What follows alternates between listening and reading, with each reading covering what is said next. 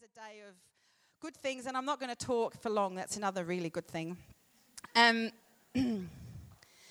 you know, we as Christians celebrate Jesus' birth. So 2,000 years ago, he came as a little baby. Who's ever given birth? Anyone? Does it hurt? Oh, yes. It's the worst. Thank you, Damien. He knows. It's the worst. It's the worst and the best time. But Jesus came out. He was a baby. And he just lived like everyone else, which is absolutely unbelievable. As a Christian, to know that the God that we worship lived as a human. He probably had nappy rash and got gastro and all those teething. He had those horrible big molars. He knows what it's... He went through puberty. We won't dwell on that. But then one day, 30 years later, he grew up, obviously. And I want to just talk about a passage. It's in Luke chapter 4. You can have a look at it later. But one day, a whole heap of stuff has happened, and what Jesus does is he walks into the local synagogue, which is like a church, and he had done this all the time. The Bible says this, as was his habit. And they handed him a scroll. Like they didn't have Bibles back then. They had these scrolly things. And the Bible says that he opened it and he read from the following passage, which Emma's going to put up on the screen, Isaiah 61. And it says this: "The Spirit of the Sovereign Lord is upon me, for the Lord has anointed me to bring good news to the poor. He has sent me to comfort the brokenhearted and to proclaim that captives will be released and prisoners will be freed. He has sent me to tell those who mourn that the time of the Lord's favour has come." And then Jesus sat down, and the Bible says that all eyes were on him. And I guarantee you that congregation was not different than this one. And when the speaker reads the passage, not all the eyes are always on them. Like it's like, oh, okay, what's on my phone? But the Bible, although they didn't have mobiles back then, but I'm sure, I don't know, pick their toenail or, no, not their toenail. Anyway, the Bible says that all eyes were on him. They were mesmerised. And so Jesus says to them, today this scripture has been fulfilled. Basically, he told them that he was the Messiah. He was the promised one. And they were amazed. They went, wow, isn't this just Joseph's son? Who is he?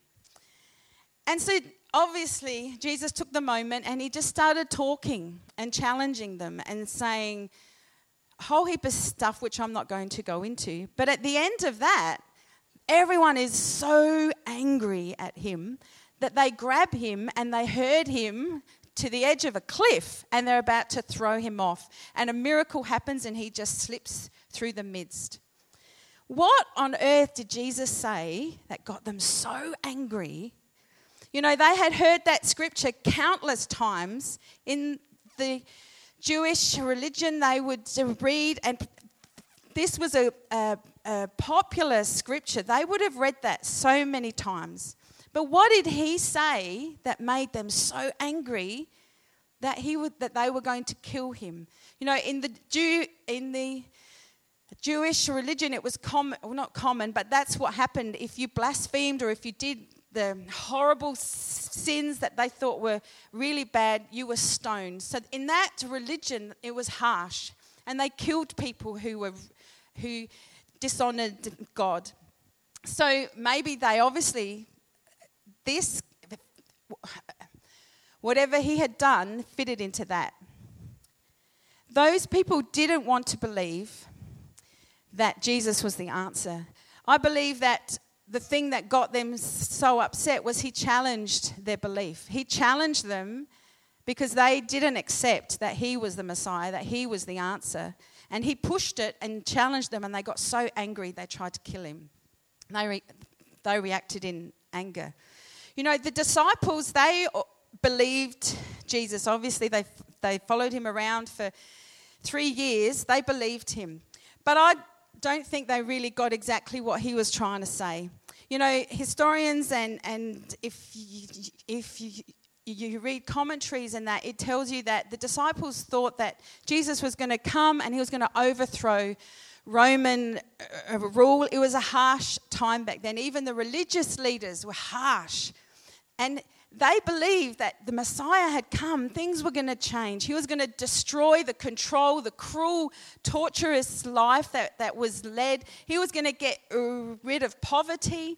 He was going to get rid of all sickness. He was going to set people free. And if you read this scripture, it looks like it. You know, he's going to release the captives. Powerful words. But the disciples thought he was going to do it. He was going to destroy everything back then and set them all free. And we know what happened. Jesus let himself be murdered. He let himself be crucified. They were probably they were devastated. But then Jesus rose from the dead, and it was so amazing. And I guarantee you they all thought, now he's going to overthrow the Romans. Now he's going to do it because he's eternal. He's resurrected. He's going to kill them. He's going to set us free. No more sickness or pain or cruelty or oppression. But then what does Jesus do? He ascends into heaven.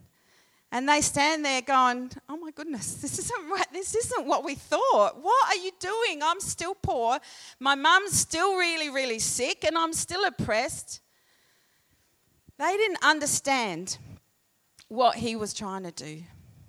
They were disillusioned for a few days there. You know, there's Australian society, and you would know this as well as I.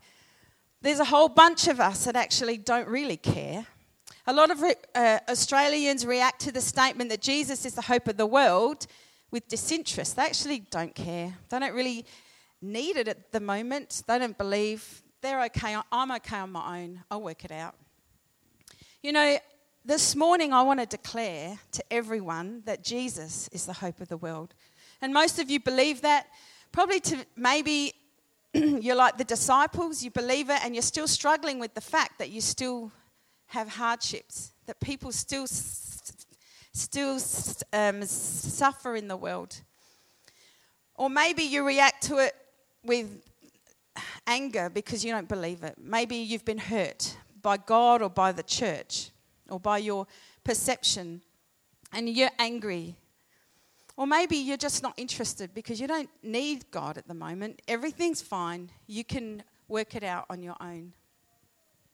You know, Jesus declared that he was the fulfilment of that scripture in Isaiah. And he was telling the truth. It may not be what you want to hear today. It may not look the way you want it to look. It may not even interest you.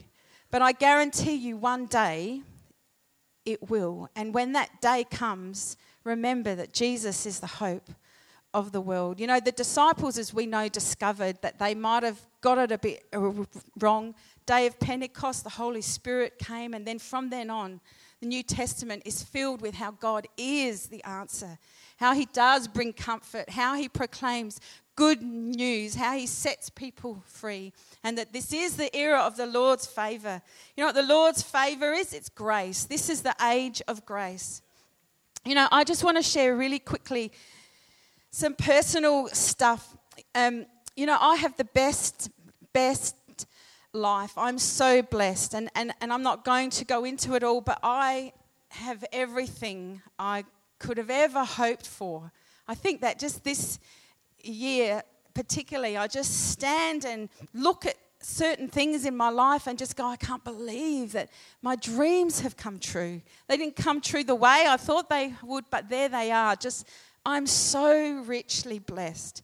But you know, I didn't always have that. I grew up as a little kid, I was a stutterer. And when you stutter, like you guys might think, oh yeah, you just stammer over your words. But when you grow up as a stutterer, it destroys you. It cripples you. Because if you imagine how many times you talk in a day, every time I would stutter, every time I would talk, I would have a moment of stuttering. And if I didn't stutter, I'd be filled with apprehension that I was going to stutter. And every time that happened, either the apprehension or the actual stuttering, a sense of loathing and hatred would come on me, failure. And this is countless times a day from the age of, I think it's from about 5 years old until in my 20s I started to get on top of it. So I grew up disabled. I had a physical disability and it disabled my heart. I was poor in spirit. You know, this scripture says, the Spirit of the Sovereign Lord is on me because the Lord has anointed me to proclaim good news to the poor. You know, I was poor. I was poor in my mental health. I had issues there that my stuttering left me emotionally, socially, and behaviourally disabled. And that is the first time I've actually admitted that I actually couldn't do those areas properly. But relationship with Jesus brought me good news. You know, the good news was that the things that I thought mattered didn't matter. Being so broken and poor emotionally meant that God could bless me. He could give me the stuff that I wouldn't have needed or wanted if I hadn't been so broken. God gave me good news. The way I coped with my inability to speak and the consequences of that left me bound by a myriad of paradigms, beliefs, thought processes, and warped concepts. And Ben will agree with that because they've come out. My self-esteem was crippled. I'm not exaggerating when I use these strong words. It was exactly how it is. And I could not break myself free. And believe me, I've tried. But Jesus, over the years, one by one, I wish he'd done it. I would go out I would go out the front of the church in altar calls, ask God to heal me, and sort of hope, zap, all healed, all normal. But God never, ever did that. But one by one, over the years, he has destroyed almost all of them. Many of them, I can't say almost all of them. I'm freer than I've ever been, and believe me, I was a prisoner. I couldn't set myself free. I was the queen of self-help programs and New Year's resolutions, but I would break every single one. And probably some of you know exactly how I feel. And then I would loathe myself because I couldn't.